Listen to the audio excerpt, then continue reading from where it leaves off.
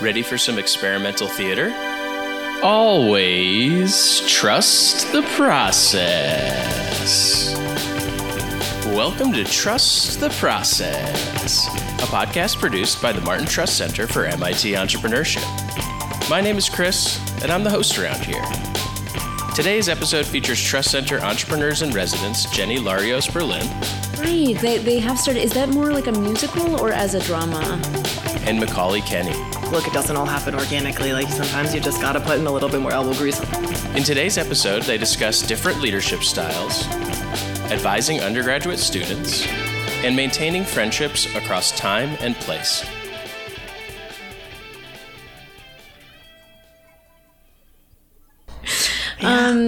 Okay, well, I guess this is a podcast for people that don't know us, right? So we might as well. So Macauley, my friend, lecturer and EIR at MIT, tell me about yourself.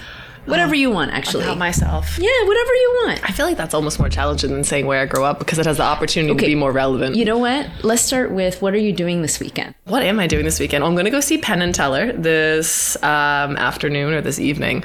I don't really like giving wish lists for birthdays and Christmas, etc., which has really stressed my parents out and has resulted in some creative gifts on their part. Lovely gifts, very well intentioned, but I had never heard of Penn and Teller prior to this. They're magicians. Jenny had actually mentioned them when we were developing this public speaking storytelling narrative. She goes, "Oh, we could do some act like Penn and Teller." I was like, "I've never heard of that before." And then I got tickets to Penn and Teller, so I'm doing that, and then I'm going to the ART for a theater show on Saturday. I think it's Real Women Have Curves. Yeah. Oh, that's right. Yeah. They have started. Is that more like a musical or as a drama? I should know and I don't. I have a friend who has season tickets, and so I kind of get to the luxury of being blissfully unaware, and then she reaches out being like, "Do you want to see this show? I have tickets," which is a great friend to have. Yes. No, I love the ART. It's actually one of the first public nonprofit theaters, and at least an article that I was reading was talking about how they wanted to use that as a venue to do experimental art. And so I don't know if you ever went to the Donkey Show at the ART. I went when it was in the Oberon, yes, right? That's where I went. Mm-hmm. Yeah, same. I forget if I went for my birthday or for Christmas or something, but I just loved how it took this really fun twist on A Midsummer Night's Dream. And so it was like you're basically at this, it almost felt like Studio 54, but you see the drama kind of playing out while you're kind of having a good party dance. I liked it. I went for a bachelorette party and my friends loved it. They still talk about it. I think I was in a cranky mood that day because I remember being like, it was fine, but not life-changing. I was happy to ramp out.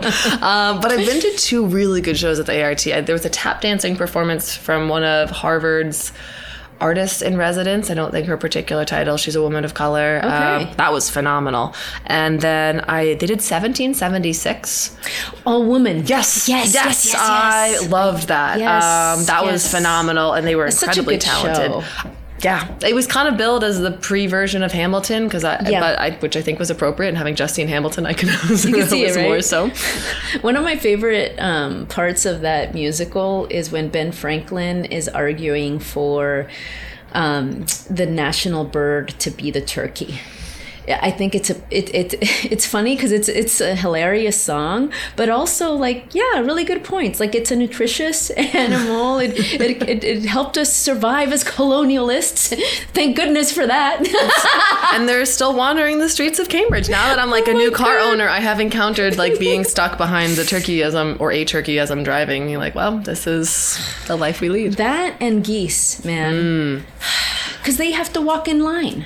So it's not like you have a group and then it's as a group they're going to walk together. No. They're like, no, we're going to be orderly. And I'm like, honestly, we're all waiting for all of you to cross the line in a single file fashion. I feel really bad about this, but I have a deep hatred of Canadian geese. I saw Fly Away Home as a child, thought that was really cute, on board with them. And I rode in undergrad, and the geese will hang out on the dock, and they just shit all over the dock. Really? And so then you carry your boat and you put it in the water, and then you get in and you're walking along the dock, and then you have to push your boat along the dock. Yeah. And you're You're touching all the goose poop.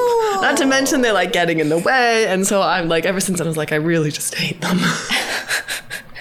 You know, they really do take over the city too, because I remember when geese are in their nesting season. So there's this path on my commute on the riverway, and this particular goose set a nest next to the sidewalk on like a little bush, and so people would walk by, but there was another goose, I think it's the male goose, that was like just standing there, and so people would like walk. It was like, they're vicious. People, they are scary. I know. I don't like them at all. I understand it's nature and they have to do their thing.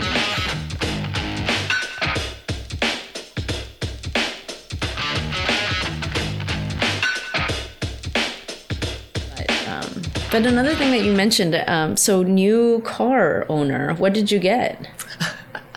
What do you think? I got everyone's first starter car. What do you think that I got? Honda Civic. 2008 Honda Civic. Yep. Yep. I felt like a really mature adult. I was like, yes, I'm finally a car owner. And I tell people like, oh, I had that when I was 15 or 16 or whatever. And I'm like, yep. Bought it off of a lovely man in Jamaica Plain. And her name is Chocolate Thunder. She goes by Coco for short. Beautiful. That's great. I mean, so no, you're usually a biker though. Yeah. So like what prompted this modal shift? Oof. I feel like there was 3 primary considerations. One is that I own a cat, and you own 2. 1.5. I'm fostering. I'm fostering. Fine. Maybe if anyone wants to adopt a very lovely cat, I have a foster. So as any when someone parents would know pets, like now when I'm going home for the holidays, like I got baggage in tow. I used to like have a backpack, go down to the train station, running late, hop on the train, good to go. Now I'm loading up food and toys and catnip and like putting him in his cat backpack, and like that was not sustainable. Yeah. So that helped. But actually the primary reason was I have 2 very, very good friends from undergrad. We've been friends for, I'll let people figure out the math at that point, but a long enough time. We're very close, and one of them lives up in Amesbury. And that's part of your tattoos, right? It is, yeah. I love it. No, they got this for me on my 30th birthday, so we're really close. And Caitlin has been commuting to me since we have been friends. She lives up in Amesbury. Aww. I've been in Central Square.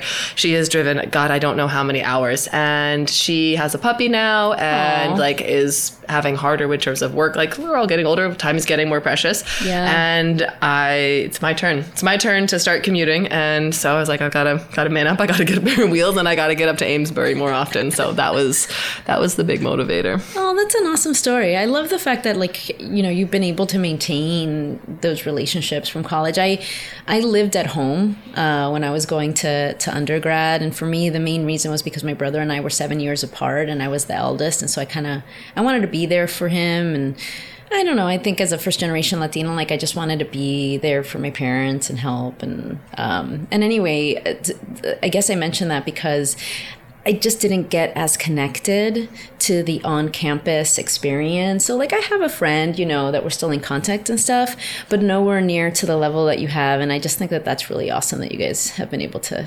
let that friendship last. I love them. They're a big part of my life. But I think of you as someone with a big network, a big robust network. Like whenever I mention the Trust Center, most 9 times out of 10, they're like, oh, I know Jenny at the Trust Center.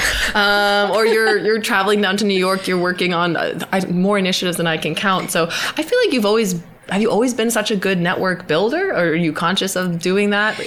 It's funny, I'm not conscious of doing that. And I would say that when I first came to MIT to do double masters in urban planning and business, it didn't dawn on me how important networking was until I came and started to do my MBA.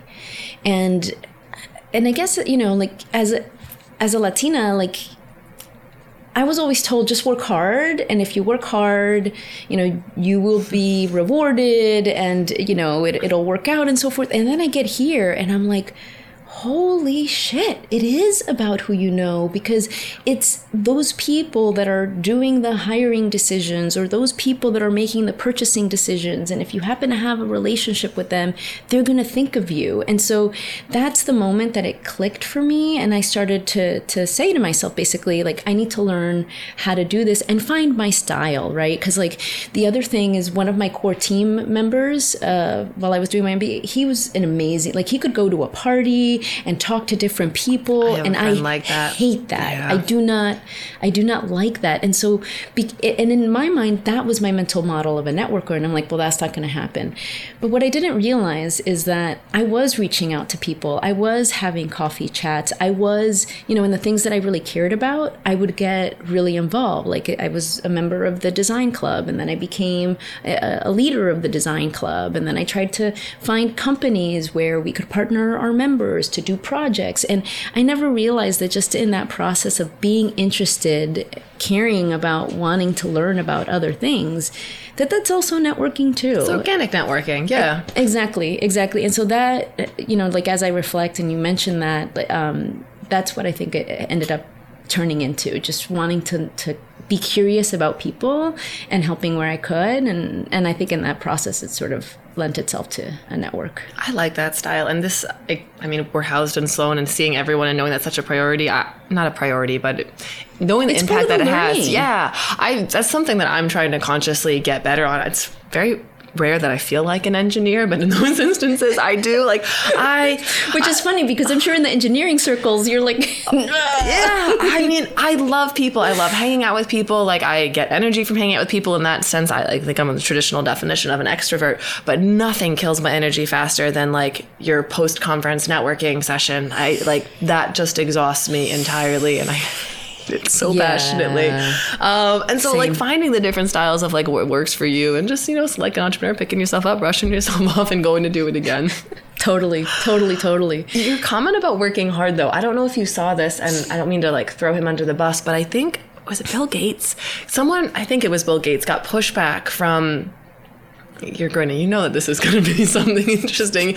He was talking to a group of students or professionals, and someone asked him, like, what would you recommend for success, and how to make yourself stand out? And I'm probably bastardizing a lot of things, but it's semi-relevant to the story. And he's like, just work hard, and like people will notice you and like give you the recognition you deserve. Like, there's no need to like help to promote yourself.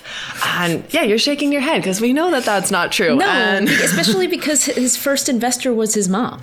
Was it really? Yeah. And I think that she actually connected him to some of his first clients. And so I just find that, like, really hilarious. Yeah, I don't think it's malicious intent, but he was rightfully called out, being like, hey, there's a lot of people who work hard that don't get recognized for a lot of different reasons, some benign, some not. And whenever I feel bad about having to, not feel bad, but feel conflicted about having to put myself out there or like work on that networking, I'm like, look, it doesn't all happen organically. Like, sometimes you just got to put in a little bit more elbow grease on that front. Totally. And I will say that, yeah, you can still work hard and not get it. Yeah.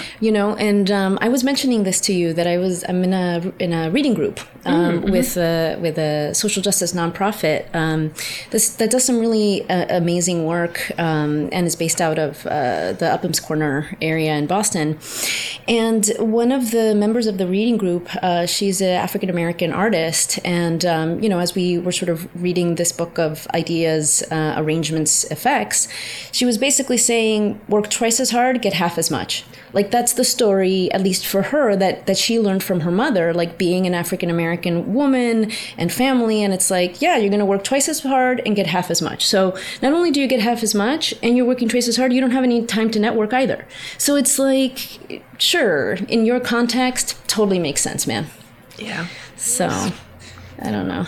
I think about, I guess it's a slightly different twist on networking, but we interact with so many students, and I love that part of it. Same. And sometimes people ask you for advice, and sometimes I feel like I'm like, yes, I've got advice. Other times I'm like, I'm still learning. But I'm always just so impressed by like how aware they are and how proactive a lot of the students that we see are in like reaching out. Like, I was never I didn't go to office hours. I didn't like say hi to the professor, wish them Merry Christmas. If they said stay in touch, I didn't stay in touch. It's like, oh, they don't really want to hear from me. And so I tell all of the students, and I'm like, man, if I could have you learn one thing, it's when they say they want to hear from you. Like when I tell you, reach out, like I really want you to. And I just feel like I always went from, I don't want to impose, I don't want to impose. And I'm trying to like share that knowledge back, being like, actually impose, we want to hear from you. Totally. And I guess that is the thing, right? That like, even as undergrads, those folks that really want to, they are so good at leaning in, which I'm just like, so impressed. You've learned so much, you've gotten further. But I guess a question that I have for you, because this is something that I was just wondering earlier, is like, as you're mentoring, how do you think you're learning? You know, because for me, like, I do think that, you know, life is a journey, and that we all have the same destination. So, like, let's not worry about that, but let's enjoy the journey. That's the nicest way I've ever heard someone talk about death. We've all got the same destination. Yeah, we've all got the same destination. And you know what? We take the same things with us, right? So, like, you know, we worry on the day-to-day about those things, but frankly, it's about the journey that we're taking in each step. And so in my mind, I'm always thinking, I'm in process in that journey. I'm not an expert. I'm continually learning, and I want to continually learn from others. And so I just wonder, like, for you, what do you, like, I'm always thinking, like, when I'm doing these mentoring sessions, what am I learning about how I mentor, or what am I learning about how I'm thinking about that problem, and how can I internalize that? How do you think about it? Oh, absolutely. Those two things. I think like when mentoring, or not even just in mentoring, when having those one-on-one conversations, it's how do I show up best for this person? Like figuring out like, what do they need from me? Which when mentoring it, like, do I give them more structure? Do I let them tease it out on their own? Do they not really want that right now? Is there a deeper issue? And like, we're not trained therapists, nor is this like, but sometimes it like gets into that category. And so it's thinking about like, how do I best show up for this person? How do I figure out what they need? And how do I give that to them and make sure I do so in a style that works for them? Because we have our own styles. Totally. I'm usually more direct. And sometimes I think that's beneficial. And others I'm like, maybe tough love isn't a good style right now. I mean, I felt that way during Delta V. So as part of the co-leads of Delta V, like we met with a lot of students. They were fantastic. It was a fantastic experience. I don't think I've ever been so emotionally exhausted. Like I'd have like several one-on-ones back to back, and I'd leave and I'd be like, okay, like that took so much emotional energy in the best possible way. I thought it was learning and growing, but it was much more than I ever anticipated. So always that. And then the second component you mentioned is like, how am I thinking about this framework?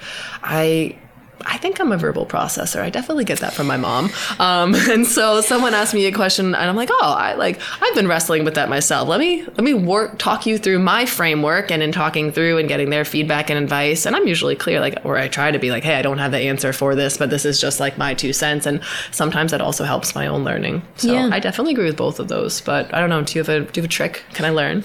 Well, I guess I'm always thinking about like, just the process of coaching, and like, what does that mean in terms of how do I get better at coaching? How do I get better at like diagnosing what's needed, and how do I then help better explain? So it's a lot around like communication, people reading, and so forth. And I guess I put it for myself in the context of, I want to go and continue to lead, right? Like I'm an entrepreneur, right? So I want to go and lead other organizations. I want to be able to lead other people. I do think of myself as a service leader. And so in my mind, I'm always constantly thinking about like, how am I sharpening my tools kit of being able to coach and help people, so that when I'm, back in a leadership position within my own organization, that these experiences are helping me get better at those things.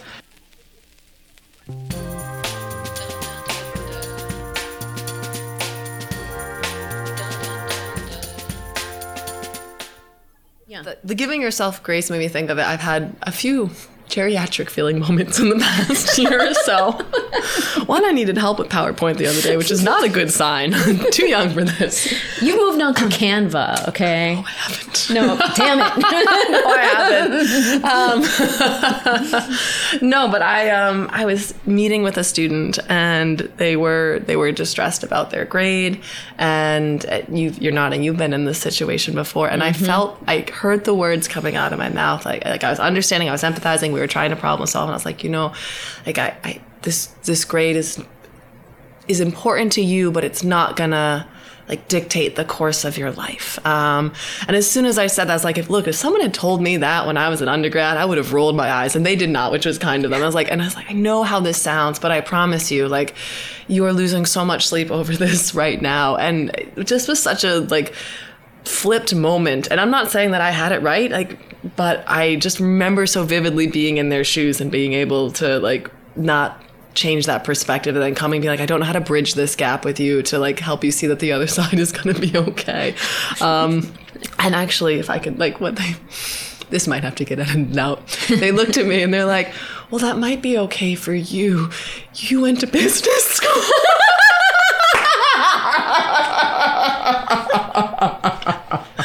And the worst part is, Jenny, I was offended on my own behalf. I did not stand up for business school. I was like, I didn't go to business school. I'm an engineer. Like, my first vote of defense was not to defend the business school students, which I'm sorry, I apologize, I'll defend you. But to be like, that's not me, not at all. You know, if it gives you any solace, many of us going through business school at some point decided that grades was not going to be the thing. It was the learning, it was the practical experiences. Makes perfect sense. That's the right priority. Like, to the network, like you're often paying a lot of money and spending a lot of your time. Like, the education is valuable, but the grade is not necessarily reflective of that. So there is no shame on that. I think that's a very appropriate reflection of like the good priorities that you want in life. Like, it takes a lot to be like, hey, I don't need an A. Like, especially for the type of people who come to MIT. Like, I still struggle with that when I don't get my Uber score is not good, and I'm mad about it, and I want to know why I'm not a 5 on Uber. Well, and I remember when we were talking about this, after the happiness presentation, where we were talking about, how to support students, and many of them struggling with deadlines and so forth because of, maybe other macro conditions that are affecting their psyche. But I had a very similar situation, in one of my classes where we had an assignment, had been in the syllabus for a while, and yet people felt like they were coming up against the clock. And so, to your point, very concerned about quality of deliverable and all these kinds of things. And I just and I don't know, maybe that's my geriatric moment, but like, I just felt the need to remind folks that we all make trade-offs of how we're going to spend our time. And sometimes when we make those decisions, the outcomes of that are not going to be what we might like. And then specifically what I was trying to explain to them is like, look, if you decided to wait to do this paper in the last minute, you've done that, and now be in peace with what comes out. But I'm not changing the deadline. And it wasn't about trying to like not honor or respect the fact that like they're sensitive about that, but I was more trying to help them be in peace with the fact that it is okay. Like, there are instances where we make these decisions and then we might not be happy with the way that the outcome is, and that's part of, like, to me, that's also part of the learning. Like, part of the learning is to be in peace even if it doesn't go well. I fully agree, and I think that's super valid. I find that particular dynamic and others like it to be an interesting element of mentoring, where I'm able to articulate things that I fully believe in. Like, I fully believe in that. I don't, like, that's an area that I am working on. Like, I wouldn't be able to do that as a student, or even now. Like, I'm a reformed procrastinator and only moderately reformed. There are some things where I'm like, I know that logically I have made these choices. I'm okay with it. I should be okay with it. I hear that mentoring voice, but man, I would be feeling pretty like torn up in that. I call that my monkey brain. I'm like, okay, like my logical brain is like, here are all those things. And my monkey brain is like, this is the emotion that we feel right now. And I'm able to give that advice, but I can also I would have a hard time receiving it. Yeah. Yeah. But I think that that's okay, right? Like that's part of us also being in process. And I think that, you know, to get a little bit of that from the students too, to remember that, like, you know, we're not on high, spewing these, you know, it's like we're also humans too. And maybe we have a little bit more experience on some things that you're trying to get into, but I'm pretty sure you have experience on things that I don't know anything about either. And I'm excited to learn about them. Yeah. Well, I believe that the reason that high achieving people tend to have just very critical perspectives of themselves is because it's that very voice that has been driving their success. Yeah. And it does come from a place where you saw yourself succeed at one point and you loved something of that. You either loved the recognition, you loved how people treated you afterwards, you loved what opportunities that opened up for you, you loved the flexibility that maybe that opened. There's something that gave you, and so now all of a sudden you're like, I need more of that. And you have to get that, because if you don't get that, then you're not going to get all of these other goodies. And I don't know, I feel like that it becomes like almost like a hamster wheel of like, oh, I gotta keep going. Well, yeah, because so I think yes, and I think there might also be the flip side of that. If you have the failure experience, I'm like, I never want to feel that again. Mm-hmm. But to the hamster wheel part, I think the more that you succeed, the less comfortable you get with failing. Like it's because now you get even more afraid of something going wrong. Yeah. And you have to work even harder. And you're unused to it, and it's uncomfortable and like embarrassing, and you're not not immune to that, but you're also not like toughened up again. Not toughened up, that's a bad example, but it's a new and an uncomfortable emotion that you have to work with. Totally. And I find that is something that happens a lot, particularly with undergrads. Because so many of them come from communities where they were really the best, and then they come to MIT where they are with all of the other bestists. Yeah. And now it's like, oh crap, I can't just get away with half-assing it, because which was enough in that context to be at the top. And so I'm like, phew. And now it's like, okay, you're starting from the bottom, and you kind of have to figure out, am I in peace with that failure or not? Yeah, you had less literal time in your life to be able to fail and to fall. Like shots hurt a lot more when I was 10 than they do now, because I've gotten more shots. Like the actual pain experience hasn't changed. You mean vaccines? Yes, I should. Okay. I should clarify. Needles. Although I'm still not great at giving blood. I cry every time, and they look at me and they're like, "Is this your first time giving blood?" I was like, "Nope. We're just gonna leak out the eyeballs right now. It's just gonna happen." I used to give quarterly at my undergrad because we had a blood drive in every single time.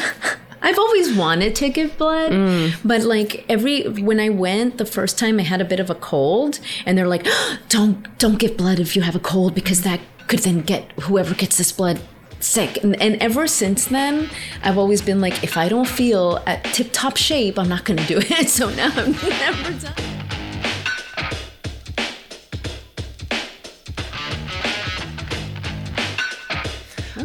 it. That's been it. Yeah. So needles, not shots. But actually, that kind of made me think, have I ever monologued to you about motivation styles and how fascinating I find this? No. Okay, so let's do mini it. TED Talk. Okay, let's do it. So I rowed in undergrad, and rowing, I was in a boat of 8 people, and you have a little tiny person in the front who has to steer the boat, and that's their main job. But the real main job with the rower is that they're motivating you. Mm-hmm. And so in the boat, it's one person for every 8 rowers. But then when you're on land and you're doing these training tests called 2Ks to 2,000 meters to see what position you are in the boat, or if you're even in the boat at all, you can have your own coxswain. You can get a friend, or you can get the coxswain, and you train them to cox you how you want to be motivated.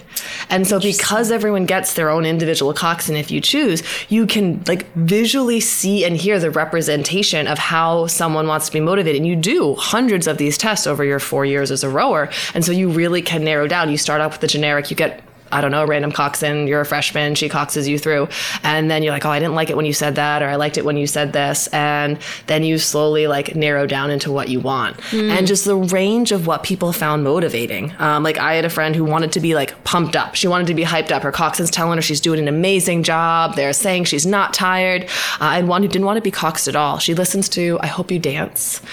I know. If you're listening and you know who you are, I'm not judging you, but that was the weirdest thing I've ever heard. It's not a pump-up song. And I wanted a really mean coxswain. Like I wanted someone, because I like found out like I cared about the team, and I wanted someone to stand there and be like, you're letting the team down. Like, what is that score? Like, is this really the best that you have? And then I'd get angry and I'd be like, F you. Like, no, I've got better. And I have been fascinated by that ever since, to like just see how, which I think about when mentoring, like what do you need for this person to show up? And it can be extremely like, and I think about it in teaching, like, do you need tough love? Is that what's going to motivate you? Do you want me to say you have to be there or you don't get attendance credit, or your homework is due at this point? Or do you need like a few extensions, longer conversations? And that's just fun is a minimizing word, but I love that challenge of trying to like be what that person needs. Like we've got to be a million coxswains in one. How did you land on your style? Like what does that process look like? So I think it's a little bit of rinse and repeat. Like you have someone kind of going through the standard, I guess maybe like tailoring a suit. I've never had a suit tailored, but I imagine they like start off with something kind of normal and then they see where you need to be customized. But the first person would be like, yeah, I didn't say like, good job, Macauley, etc. And then it's like, man, when you told me I wasn't tired at the 1,000 meters, like I really didn't like that. I was really tired. I was like, no, I'm pretty tired. So I kind of want to stop now. Like, can you do something else? And then you slowly work on it. Okay. Actually, my best friend who I bought the car to go visit, I trained her to be my coxswain, and she is such a nice human being. And she was so uncomfortable with it because I wanted her to be so mean. And at one point she's coxing me and I got a little, she's yelling at me exactly like I told her to do, and I got a little lightheaded and I fell off the erg. And she's never let me forget. She goes, remember when you made me be so mean to you and I was yelling at you and then you passed out and the coach saw? You're like, I was clearly motivated. I was like, and I was going very fast, wasn't I? That is intense. Oh my gosh. Like thinking about, I don't know, you just saying that kind of reminds me of birthing. Do you get a coxswain on your birthing? Do you have someone to... Well, yes, it should be your partner. I ended up doing hypnobirthing. Really? But this idea of like, how do you get in your head? How do you figure out what you need so that you can sort of be in the moment, and your body just goes, right? Your body just like goes until it can't, because you're just not thinking that way. And yeah, so it just kind of makes me think about my birthing experiences, because I did do natural birth through a midwifery practice. And I should know what this means because a lot of babies have entered my life, but natural birth is no epidural? Correct. Okay. So I at the Mount Auburn Hospital in Cambridge, they have a pretty large midwifery practice, and so I just remember, like, especially with our first, like, coming in, and part of hypnobirthing was deep breathing exercises, and so think about the red balloon expanding, think about the red balloon expand, and I'm just talk to me about the red balloon. So that I could like do the breathing exercises while my stomach muscles are contracting and extracting in order to like release this child into this world, right? But like,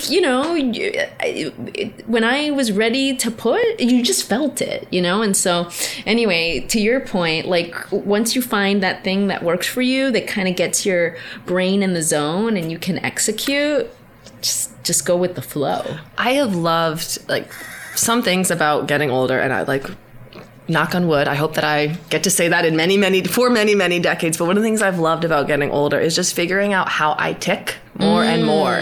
Like that Coxon is a great example. Like figuring out, hey, this is what's going to motivate me. Like I'm a reformed procrastinator. Figuring out like, hey, what's actually going to get me to do this on time? Is it fear of failure? Is it giving myself a bribe? Is it setting a fake deadline? Like what is driving me from that? Yes. And I love figuring that out. Sometimes I'm really disappointed with the answer. I'm like, God, I hate that I have to trick myself into doing this, but this is how we're going to get done. But I just thought that's so cool. So I love, you've said reformed procrastinator a couple of times. And as an active procrastinator, tell me what you mean by reformed procrastinator. Okay. Well, and how did you get to that point? I can tell you with an anecdote, 2 anecdotes. So Beautiful. I missed 2 days of high school. I was out 2 days, I think, in high school. I went when I was sick. I went when the weather was bad. The only 2 days that I missed were 2 days, one sophomore year, one junior year, I think, where I had a big project due because I did not get that project due on time. And that memory has stuck with my sophomore year English teacher, who has mentioned to my mom multiple times, because my mom worked at the school. She goes, oh yeah, wasn't Macauley absent the day the poetry journal was due? I was like, Miss Locker, it's been like 10 years. Can we move past Please, this? let's move on past Like this. not a highlight in my life. Yeah, I remember so many nights staying up late, just not studying or like pushing it. And I was able to, I think one of the reasons that I was a good procrastinator, I was able to not worry about it. Be like, oh yeah, I have that essay due tomorrow. It's 7 p.m. I'm going to go out and get a drink with friends, and I'm not going to spend that time worrying about it. I'm going to actually be able to enjoy, which is great to be able to back burner things, but it did not work in terms of making me do this better. And I think I just failed too many times.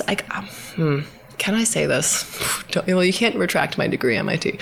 My thesis was not good. Like my master's thesis was not good for a wide variety of reasons. And I will give myself some slack on that in terms of like where the sponsor was interested, where I was interested, like a lot of other things. Thesis is hard, dude. It was the hardest thing I've ever done. It was hard. And I'm not a great writer, and I learned how to speak Spanish first. And to this day, like certain sentence structures, I just get wrong.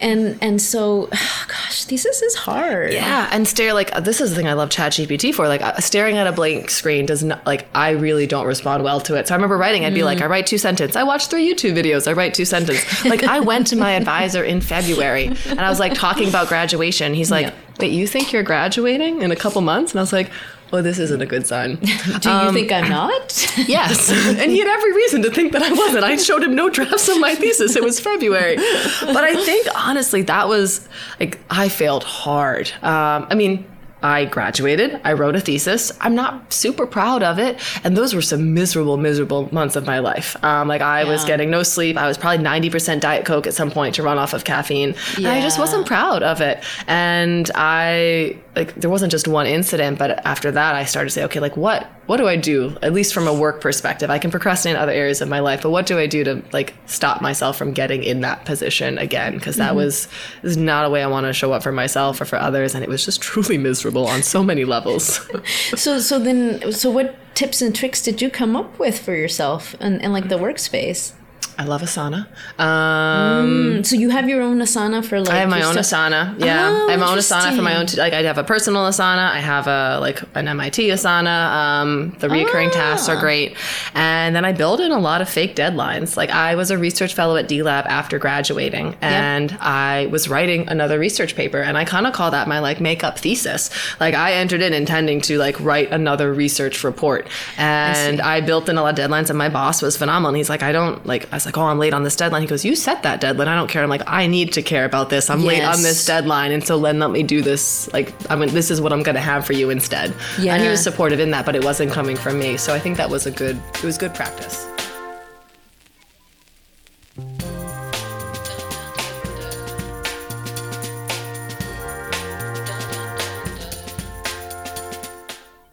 Of like having that connection and being able to say, hey, it can be months before our next meeting, but it'll be as if it was just yesterday when we're finally face to face. I call those dude friendships because I feel like most of the men in my life with their other dude friends, I'd be like, oh, who's your, like when I'm starting to get to know someone, like, oh, who's your best friend? They're like, oh, my best friend is Joe. And I'm like, oh, awesome. Like, where is Joe? They're like, oh, they're out in Minnesota. When is the last time you talked to them? Probably about a year, but I'll talk to them in another couple of months. I was like, this is your best friend? But every time they talk, it's like there's nothing happened.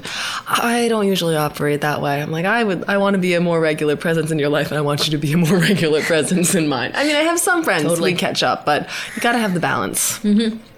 I think the balance is important. I think to your point, it's the time and how do you make that work. I'm curious to see how, as more of your friends procreate, you and me both, how that affects this desire. I lost more sleep over that in my 20s. I think actually COVID was kind of an interesting litmus test for that. Interesting. Yeah, I mean, COVID was rough for a lot of reasons, but I think that was an interesting moment of, I'll say, like, vulnerability for myself, where I was willing to prioritize those friendships, to be like, okay, let's form this bubble, let's stay together, let's not be alone. And look, I know people are competing with friends and family and relationships, and I get that, but I wasn't quite prepared to see those decisions. I had a friend move home to be with her family. I had another friend decide that she wasn't going to see anyone because she was worried about it impacting her job. And I understood all of those, but that really hurt. I was like, look, I was ready to ride or die in this point. I thought that you are the people that I can't live without. And that was a tough thing to navigate of, hey, this is how we're all going to weigh our own different priorities, and you mean a lot to me, but we're not quite on the same spectrum of decision making. Mm-hmm. So how'd you process that? I cried a lot. I also was living by, I talked a lot to my cat. I adopted a cat. I cried a lot, and I talked to the cat a lot. So that's a very healthy way of processing. I think it's good. I actually think that crying is underrated. I think that there's way too much of a social stigma on it. But I think, did you watch Inside Out, the Disney I've Pixar? seen it, a long time ago. What I love about that movie is that it actually does a good job of normalizing all emotions, to sort of say, there isn't one that is good and there isn't one that is bad. They're all about helping you process whatever is happening, and it's beautiful. And it's true. And I think, when I'm sometimes feeling sad, I'm like, what am I feeling? And how do I listen to that? And how do I let it out? Because if I can't let it out, I can't process it. And if I can't process it, I'm suppressing it. And if I'm suppressing it, I'm only going to make it worse. And so I think a lot about that, because, I think for myself growing up, it's like, don't cry. Mm-hmm. Don't be weak. Yeah, exactly. And it's like, what the fuck? It's got absolutely nothing to do with being weak, and it's got everything to do about learning how to confront what you're feeling so that you can be able to process moving forward. That's one of those things where I mentally and logically agree with you 100%, and then my monkey brain is like, fuck that. I hate crying in public. I hate crying in front of individuals. I hated crying in therapy, which is where you're supposed to cry. I was having a rough week last week, and I took my car to the mechanic to get tires, and I ended up getting a ticket, and it was a long day. Oh, no. And then I was being given oh my God, summer film. It was only partially my fault. I did not see the garage that I was parking in front of. I maintain. Well, because it was for the a tough record day. That I did not park in front of that garage. So I'm getting kind of a hard time at the mechanic, and then I just start to get a little squishy. And I was like, damn it, this is not the time. Macauley, hold it together. I hate doing that. So on this point, another thought that's crossed my mind is the perception of soft skills, the word, hard skills and soft skills, and how that labeling, I think, creates a certain social stigma around those particular skills. And so in my mind, I was trying to think, how would we go about renaming those skills in a way that equalizes, maybe, I don't know what I'm trying to say, but doesn't create any positive or negative connotations, that are more neutral and speak to what it is, we'd have a more diverse group of people doing the naming convention to begin with, because you better believe they were like, what skills do women have? Let's call those the soft skills. And exactly, this is exactly my point, which is it's rooted in a historically exclusive environment, which I think we ought to question, and we ought to be able, as humans that are continually evolving, be able to question these things and say, it's the words that matter, like we were saying earlier, and how do we take ownership of that to say, you know what, I reject those old and discriminatory labels, and I push for something better. And the thing that I fully agree on all of that, and the thing that I find fascinating and kind of ironic is that as I think people get farther and farther along in their careers of all genders, you need more and more soft skills. Like how many like VPs of engineering are like, I haven't actually, like I'm now a manager, I'm not an engineer, and that's all these soft skills. Like they're so critical, but we often like kind of push them aside. Right, exactly, for these very discriminatory reasons, which I think, again, we have to do something about it. Because for me, like one of the reasons why I wanted to do the MBA was because I realized I had already gotten to like middle management, and I wanted to kind of keep growing. And I knew that if I didn't learn how to become a better listener, if I didn't learn how to be a better communicator, and also how to learn how to be humble in the sense of like accepting the fact that I'm not going to know everything and that I can still be a leader. Yeah. And that was a lot of internal work that I think ought to be perceived in a different way. Yeah, I think it should be celebrated. Yeah. Well, that's it for another episode of Trust the Process. This show is edited and produced by me, Chris Burns. The executive producer is Greg Weimer. We record all of our episodes at the Martin Trust Center for MIT Entrepreneurship. See you next time.